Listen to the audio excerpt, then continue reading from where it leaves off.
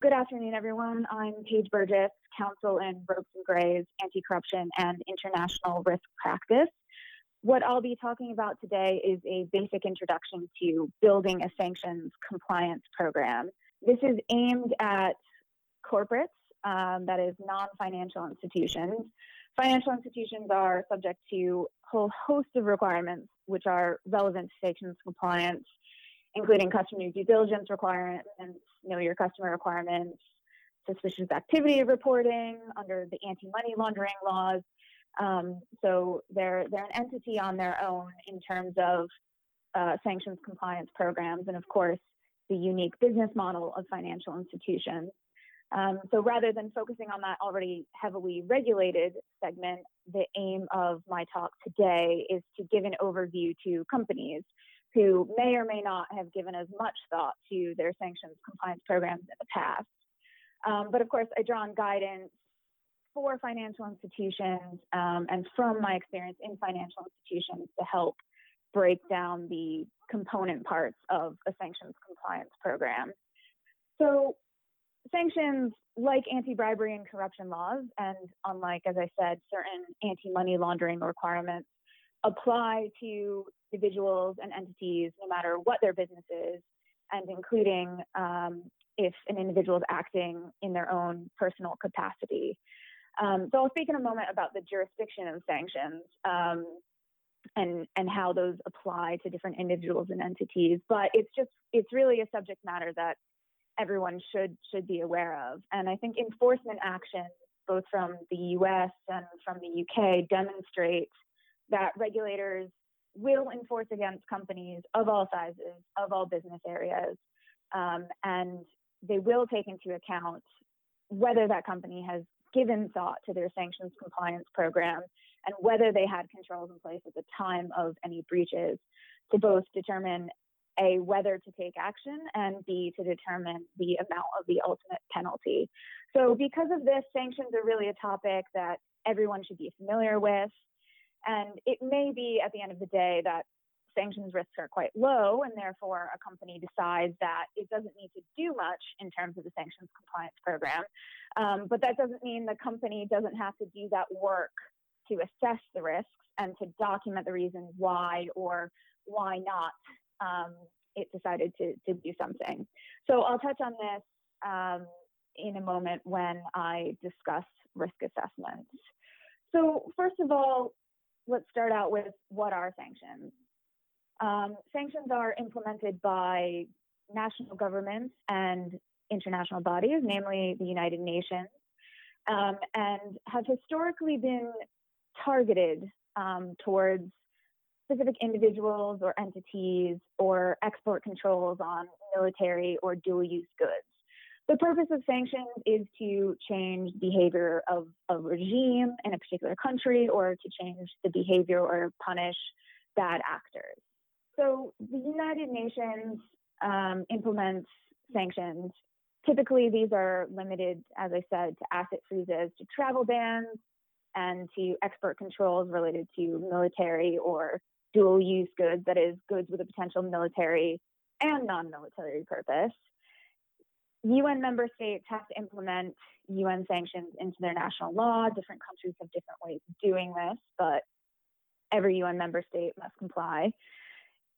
The EU is another big actor in the sanctions space. The EU Council directives on sanctions have direct legal effect in member states, but member states are responsible for implementing the sanctions and enforcing breaches of sanctions within their own jurisdictions. The UK is, at the moment, implementing EU sanctions in full throughout the transition period. Ropes and Gray have issued guidance on this in more detail if you'd like to see about the UK's powers with respect to sanctions post-transition, but for the moment, it is the same. And then, of course, the United States is another big player in implementing sanctions. And the US has been a bit of an outlier historically in terms of the more broad scope of their sanctions programs. So when I talk about sanctions programs, there are two broad types of sanctions. They're either list-based, or targeted sanctions programs, or what I'll call comprehensive or country-based sanctions programs. And within the comprehensive and country-based sanctions programs, I'm also including sectoral sanctions, which are sanctions targeted at particular sectors within a country. The primary current examples include capital markets restrictions related to Venezuela and Russia, although there are other examples of sectoral sanctions at the moment. So when we talk about sanctions, we're talking about those two different types, list-based or comprehensive or country-based sanctions. A bit of terminology here in terms of list-based sanctions. The United States terminology for the names of individuals and entities on the list is specially designated nationals, or SDNs. And the terminology for the EU/UK side of things for individuals and entities on the sanctions list is designated persons, or DPs.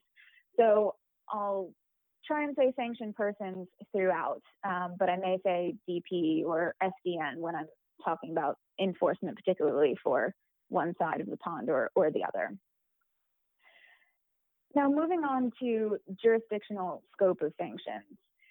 The EU applies sanctions restrictions to anyone located within the EU territory, to EU nationals, no matter where they're located, as well as to companies incorporated under the law of a member state, including branches of those companies. And this is very similar jurisdiction to the U.S. if you are located in the U.S. at the time of your activity, if you are a U.S. citizen or a permanent resident, i.e. a green card holder, and if the company is incorporated in the U.S., including branches, and for some programs, subsidiaries of U.S. companies, as well as for activity that takes place in the U.S., then you need to comply with U.S. sanctions laws. The U.S. takes a very broad approach to activity which will deem to come under, or which will deem to take place in the U.S. For example, if the transaction is denominated in U.S. dollars and that clears through a bank that's located in the U.S., that will invoke U.S. sanctions jurisdiction. And a lot of banks have fallen afoul of this in the past, where although the activity and the decision-making took place outside of the U.S., the fact that U.S. dollars was a currency used in the payment and that flowed through a bank located in the U.S. was sufficient for the U.S. sanction regulator, OFAC, the Office of Foreign Assets Control, to say, U.S. jurisdiction applies, you've violated U.S. sanctions. Another thing to keep in mind in terms of jurisdiction is export controls. So export controls are a huge topic that can form hours and hours of discussion. But what I want to point out here is that export controls form part of certain sanctions programs, so it can go hand in hand with sanctions, and it also can sit on their own. There are individual export controls programs. What you need to be aware of here is the origin of the good, and that will determine whether or not a particular export control applies. So, for example, in the U.S., they, again, take a quite expansive view, particularly depending where a good ends up, of U.S. jurisdiction. And for certain countries like Syria and Iran, if there's a de minimis portion of the good that incorporates U.S. origin content, that will deem to fall under the U.S. export controls and sanctions related to that good. So moving on to the U.K., like I said, we have some separate guidance about the U.K. nexus, particularly post-Brexit. But again, this is if you are a UK national, if you're a legal entity incorporated in the UK, and if activities take place within the UK's territory. So I think it remains to be seen how broad or narrow the UK authorities will take that jurisdictional element going forward. Before I move on, I'd like to mention another type of sanctions known as secondary sanctions.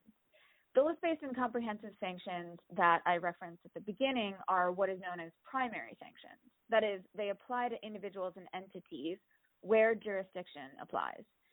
Secondary sanctions, on the other hand, are a way for national governments, and here I'm really just talking about the U.S., try to influence the behavior of foreign companies and individuals that national government doesn't have any jurisdiction over. Secondary sanctions threaten a menu of options, typically in this case, losing access to elements of the U.S. financial system if an entity does whatever it is that the secondary sanction aims to prohibit. Most of the U.S. secondary sanctions seek to deter trading with Iran, but also seek to deter trading with Cuba. To counteract secondary sanctions from the U.S. side, the EU has implemented what is known as blocking legislation, which prohibits EU companies from making the decision to cease business with Iran or Cuba in order to comply with U.S. secondary sanctions. And I'll touch on this a bit more later. I want to talk a bit about some enforcement cases recently, which to me really highlight, again, this theme that it doesn't matter what industry you're in, it doesn't matter what type of company, there is an expectation that companies will have a think about the sanctions risks and determine what controls are appropriate in order to mitigate those risks.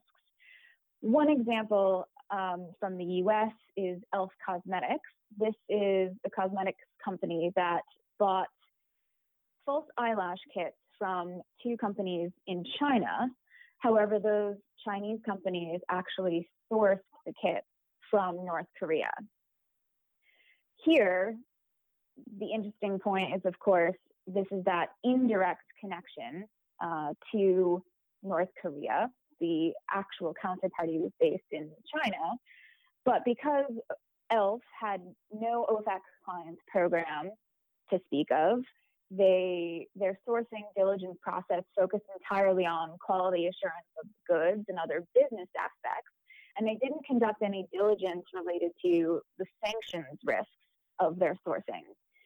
So in an area like China with proximity to North Korea, in that business area where it's known or should be known to the company that North Korea produces those types of beauty goods, the company should have had a process to assess that risk, to be aware, and to take some steps to diligence their sources, the companies that they were sourcing from, to determine whether there could be that indirect exposure to North Korea.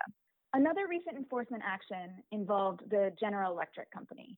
GE had a relationship with a Canadian customer, which OFAC found was providing direct and indirect benefits to an SDN based in Cuba.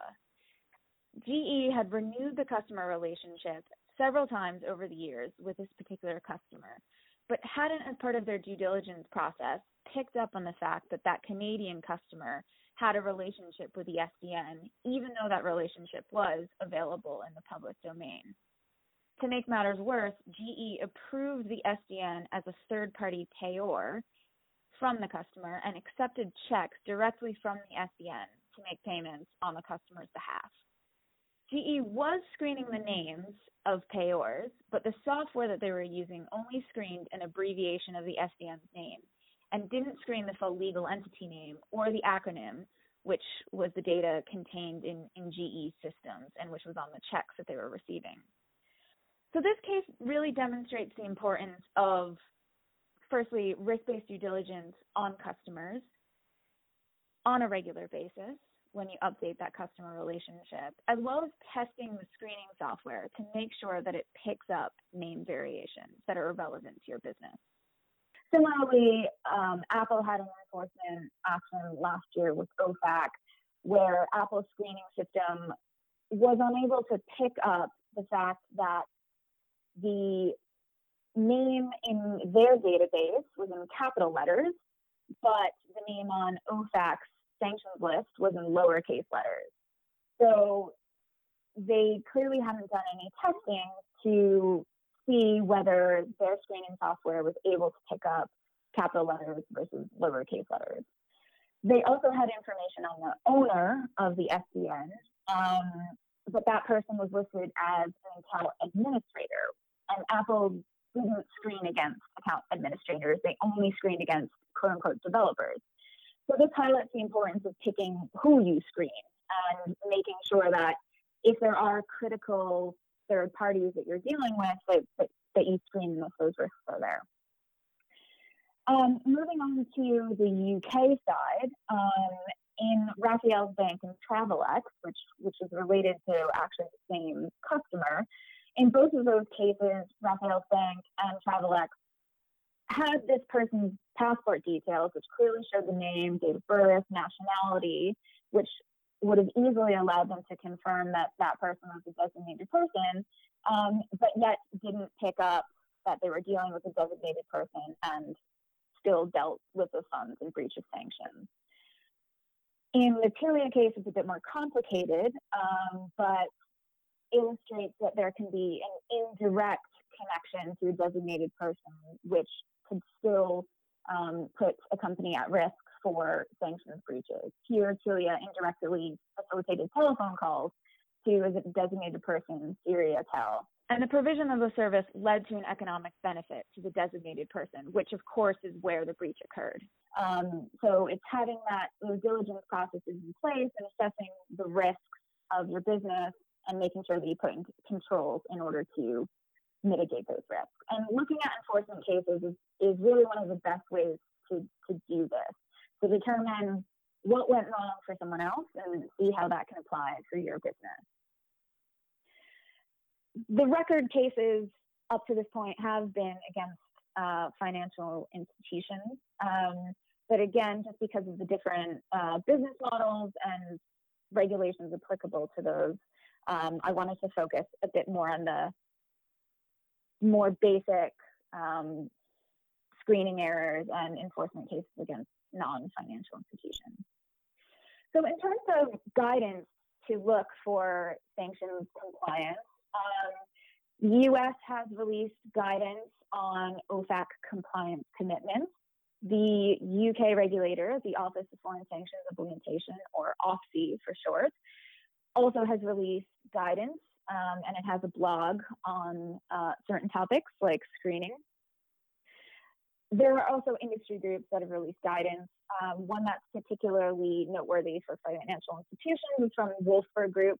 Now, that's a group of major international banks, so it's not approved by any regulators, and it's also not directly applicable to non-financial institutions who don't have significant payments and customer onboarding in the same way, but it can be helpful, particularly in terms of getting some of the terminology down. And other individual regulators have also released some guidance. For example, the Netherlands earlier this year released some guidance for Dutch companies on implementing sanctions compliance programs. Now, these different pieces of guidance break down the elements of a sanctions compliance program in slightly different ways, but they're all essentially saying very similar things.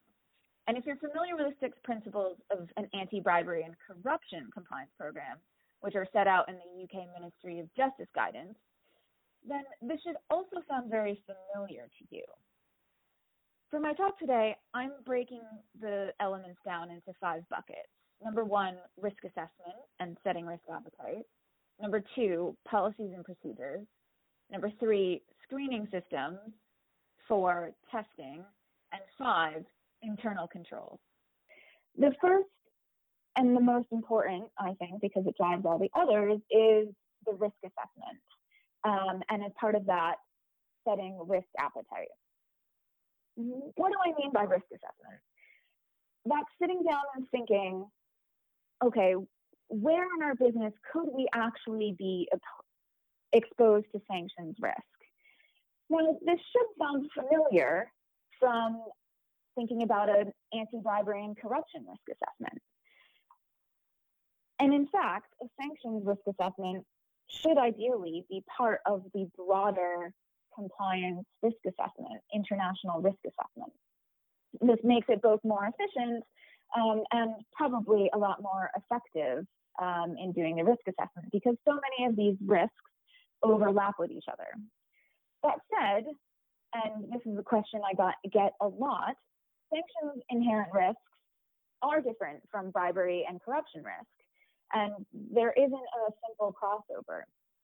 I don't want to pick out any countries, but just to talk a bit about corruption risk, a lot of companies will look at Transparency International Corruption Perceptions Index and may have a system for risk rating countries from a corruption perspective based on that. But countries at very high risk of corruption, as per the TI index, may not have very much to do with sanctions risk and vice versa. So it's not a clear crossover, particularly in terms of that country inherent risk. It will also depend very much on the business and paying attention to what's in the media and what's in enforcement about sanctions breaches in your particular business. Thinking about ELF, for example, when sourcing from Chinese companies, beauty companies should be aware that one of the products that North Korea produces includes those false eyelash kits, other beauty products. North Korea is also known for producing coal, for example. And if you're in that particular industry, that's what you have to keep in mind. And then geographical risk will be any countries that surround that company. So if you're concerned about oil and gas and you have a lot of distributors, for example, in United Arab Emirates, which is just across the border from Iran, then that will, of course, be an increased risk for you with respect to that particular sanctions risk. So again, it's about being aware of what's out there in the media. There are a lot of different ways to calculate risk assessment, and what is probably the most annoying piece of advice is there is no one-size-fits-all approach, but it really is true. However, to give some comfort to that, companies really can be practical about this and targeted. The risk assessment exercise does not need to be bigger or more complex than is warranted based on the actual risks in a company's business. Another question I get asked a lot is whether or not a company can take into account the volume of the transactions and the revenue in assessing risk. So what I want to say here is that there's no de minimis requirement for sanctions breach. And if you look back at some of the early UK enforcement cases, they were really quite small amounts. So in that sense, your biggest business, the highest turnover and revenues, may not be highest sanctions risk per se, and you don't want to ignore things that have a very high inherent risk just because it's quite a small amount. But at the same time, taking a practical approach, if there's more business and there's more turnover, that obviously will mean that there's more opportunity for risk. So it is appropriate to take into account the volume of transactions and the revenue from a particular business line in assigning certain risk weighting to that. So not to spend too much more time on this because it's a really big topic, but in calculating risk rating, you'll look at the inherent risk. There are crossovers, like I said here, with anti-bribery and corruption risk assessment, although the answer that you get will not necessarily be the same, particularly with country. So here, I mentioned comprehensive sanctions programs at the beginning. Are there comprehensive sanctions programs on that country? I talked about list-based sanctions programs. There are also a list of countries against or within which there are individuals and entities on lists. So have a look at those, compile the list-based and comprehensive sanctions programs. Think about countries that border those, whether, as I said, your business has actual ties to the type of activity that happens in some of these countries that are the subject to list-based or comprehensive sanctions programs. Sector, of course, whether any of the sanctions target activities or entities in your particular sector that's known for sanctions risk, So I already mentioned one, being oil and gas, but shipping, given the importance to, shipping potentially sanctioned goods. Think about the delivery channel. This means how well do you have the opportunity to know your counterparty? Do you ever meet your customers or your suppliers? Do you receive unsolicited business? Have you had a long time relationship with the counterparties that you're dealing with? All of that will factor into increasing or mitigating risk. Obviously, what products do you provide? Is it goods? Is it services? And who are your counterparties? What are they family owned? Do they have complex ownership structures? Again, lots of this with some of the crossovers of anti-corruption risk, and should certainly be part of your overall international risk assessment. Based on the result of the risk assessment, the company will then determine what areas of the business it deems as high risk. What categories the company uses, again, will be dependent. It may be customer type, product type, it may be the geography where the sales are going or where supplies are being purchased from. Quite often, companies will use 3 categories of risk rating: high, medium, low, although I've seen many different methods of doing this. And for whatever the category the company chooses, let's say higher risk customers, the company should apply additional tailored controls to that higher risk bucket. And may decide then to apply less stringent controls to medium and low risk categories of customer. When I say high here, it's important to know I mean higher relative to the other areas. And this is very individual to the company and as well to their risk appetite. If the business is entirely focused on developing markets, for example, they'll still need a way to categorize risk and to focus resources and to implement enhanced controls where risk is relatively higher for that company. And now risk appetite. Risk appetite is very personal, so to speak, to the company. This is what controls, once you've determined what risks apply to the business, determine what controls the company will need to have in place in order to feel comfortable carrying on with the business. Other questions are, what sanctions programs will the company apply? So obviously, a company has to apply sanctions programs where jurisdiction is there, but some companies may want to apply sanctions programs in other areas or globally as well. One thing I need to point out here is the EU blocking statutes, which, if for any companies that are incorporated and operating in the EU, they prohibit EU persons from making decisions to cease business in order to comply with U.S. sanctions on Iran and Cuba.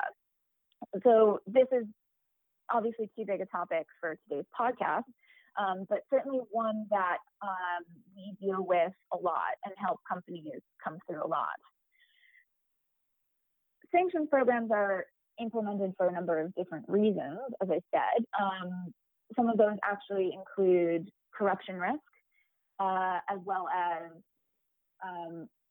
individuals and entities who are listed for engaging in drug trafficking, from engaging in human rights abuses, and a number of nefarious reasons. So there are money laundering and there are corruption risks of dealing with sanctioned persons or in sanctioned countries that can have little or very little to do with the simple fact that they're on sanctions list. So this is another thing to think about in risk appetite. There can be reputational risks for dealing with some of these parties as well. At the same time, there can be reputational risks for not dealing with certain countries or certain parties due to sanctions risk, in addition to the EU blocking statute that I mentioned before.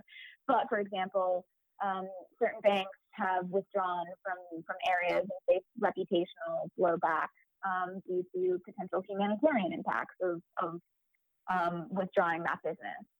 So again, this risk appetite question is something that's incredibly tailored to the company. And it's something that senior management and the board have to be a part of. This is absolutely critical. And I said at the beginning that this was really the most important thing because, again, once you find the risk and then you determine the risk appetite, this drives the controls that come through there. So how much information will the company need in order to feel comfortable going ahead with a sale? What's the point at which a lack of information means that, something's just not going to happen or not going to be approved? Those types of questions that need to be thought through at the beginning of designing a sanctions compliance program. One of the mistakes I have seen in the past that companies make is they start putting in place the controls, right? They write the policies and procedures, they start screening, but without thinking, well, what activity are they trying to take up? What parties do they actually think that they may run up against and lead to sanctions risk? Because there's no point implementing a control if it's not mitigating a risk that's real for you. So this practical approach, I think, it sounds very complicated, and I suppose it is, but at the same time, having some comfort that a practical approach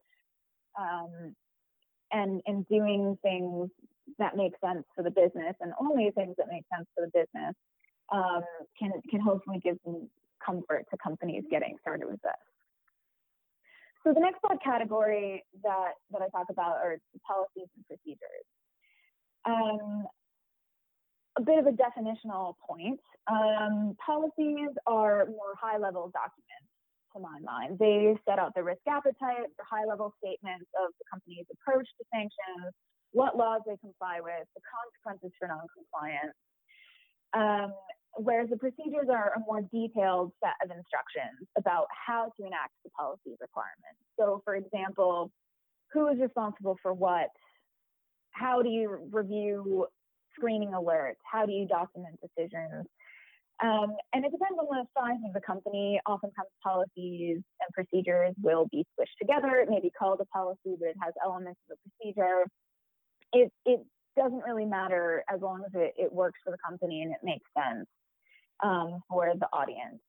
And it's really critical that the business is involved in designing this because they're the ones that will tell you where it makes sense to do certain things and what's actually going to be practical and followed.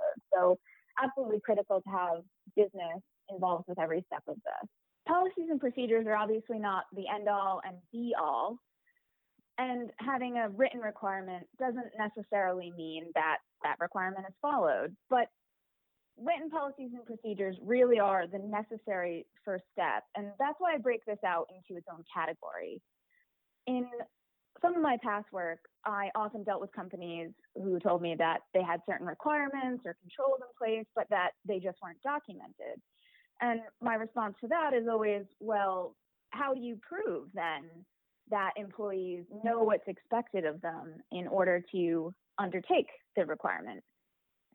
And particularly from a regulator's perspective, if something isn't written down, they'll think it didn't happen.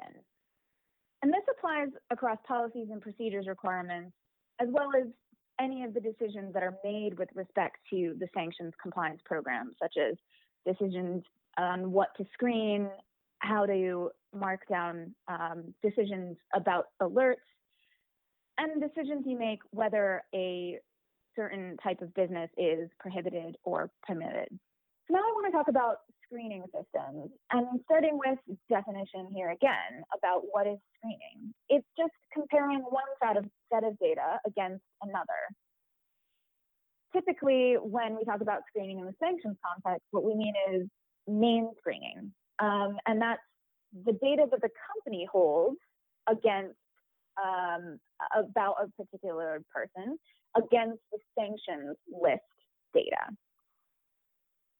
Ideally, screening should be built into an already existing due diligence process.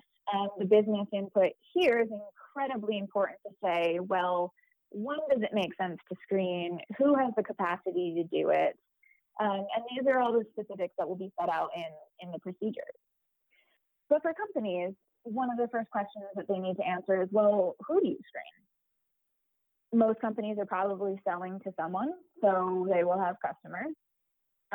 But they may also have suppliers. They may also sell through agents or distributors. And if you're selling through agents and distributors, you have that additional indirect risk that I mentioned before in one of the enforcement cases. There was another enforcement case recently where actually a company was held liable for their product ultimately being sold on to sanctioned persons through a distributor.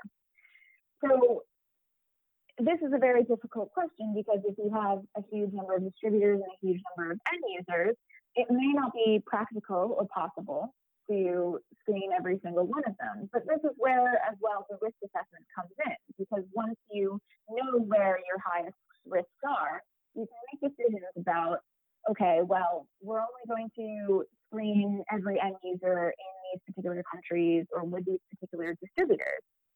And you may make a decision to do less with respect to lower risk areas of the business.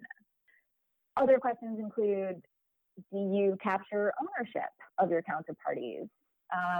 Do you conduct additional diligence in terms of adverse media? And this should be part of your entire third-party risk management program as well, particularly for anti-bribery and corruption. And then when do you screen? So ideally, you want to know whether you're dealing with a sanctioned party before you become legally obligated to provide whatever you're providing. So goods, services, or funds if you're purchasing something. And certainly you want to know before you actually transfer funds or receive funds from a sanctioned party. But what does that look like in your particular business? How do you use a system to book customer orders or to issue invoices? At what stage of that process would this make sense? And ideally, a company should integrate the screening as much as possible with static data and systems that they already maintain. There are two types of screening that we tend to talk about. One's automated and one's manual. Manual screening is a person physically typing in names. This presents additional risks. So, for example, typos, also known as keystroke errors in the technical terminology. And it's also an additional risk of, well, maybe someone forgot to do it, or they're too busy, or they just missed over it.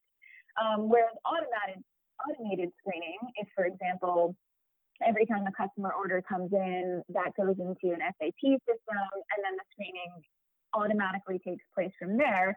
You can see very clearly how that will reduce potential risks. Software. Again, no one size fits all.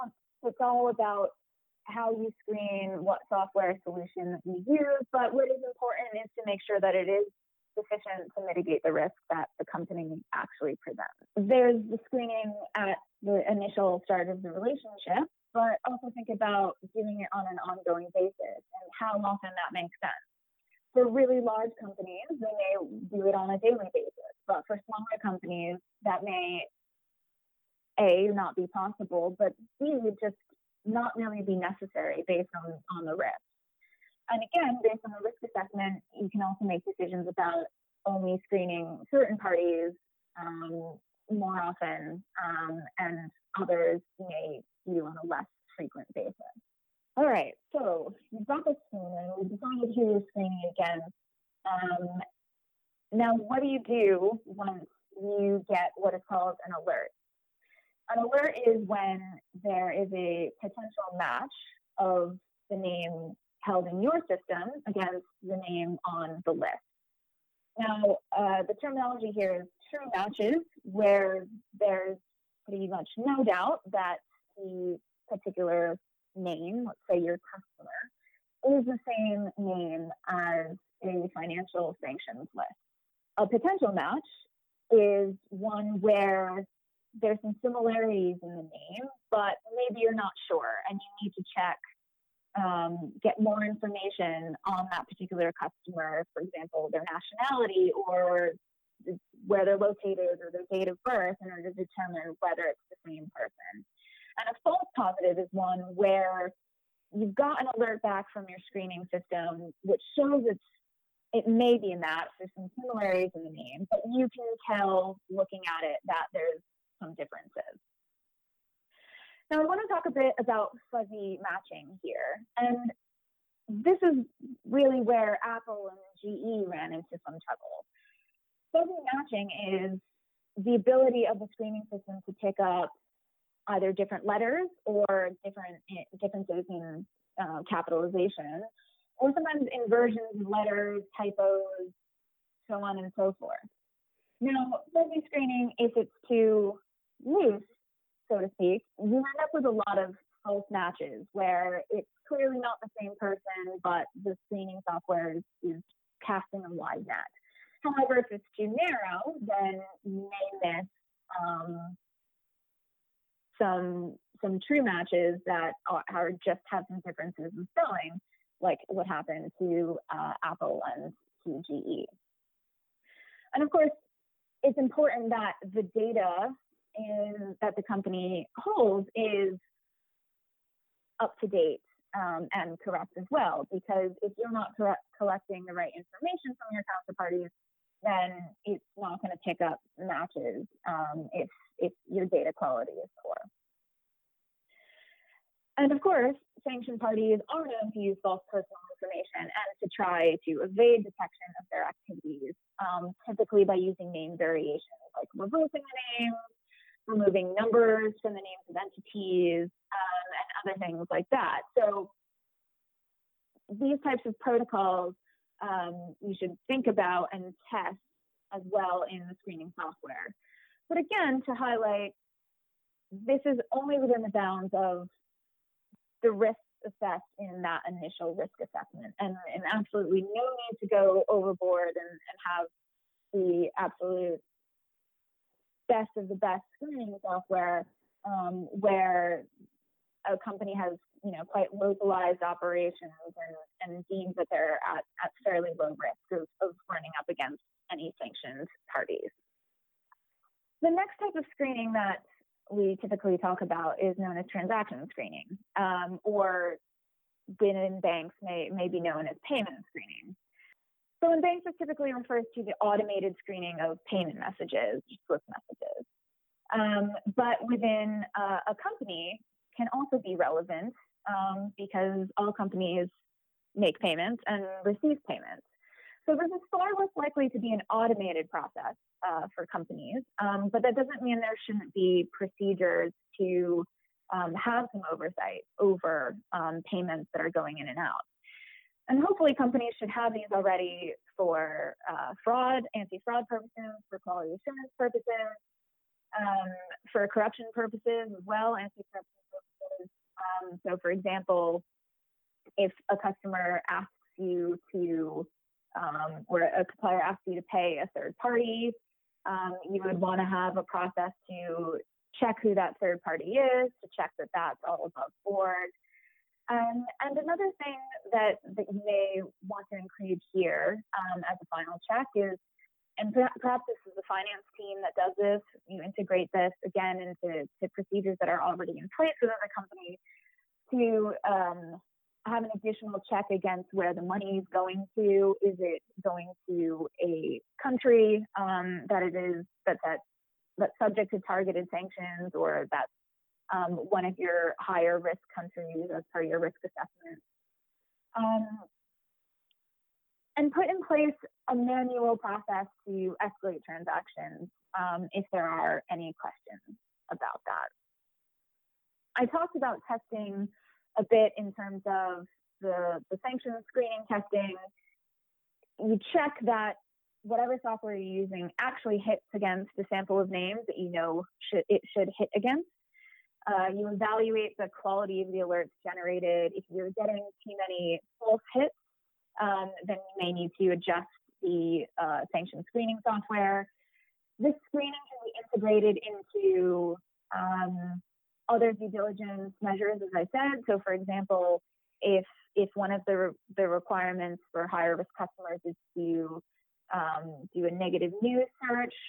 A lot of screening software can do that at the same time, can also review for political exposures at the same time.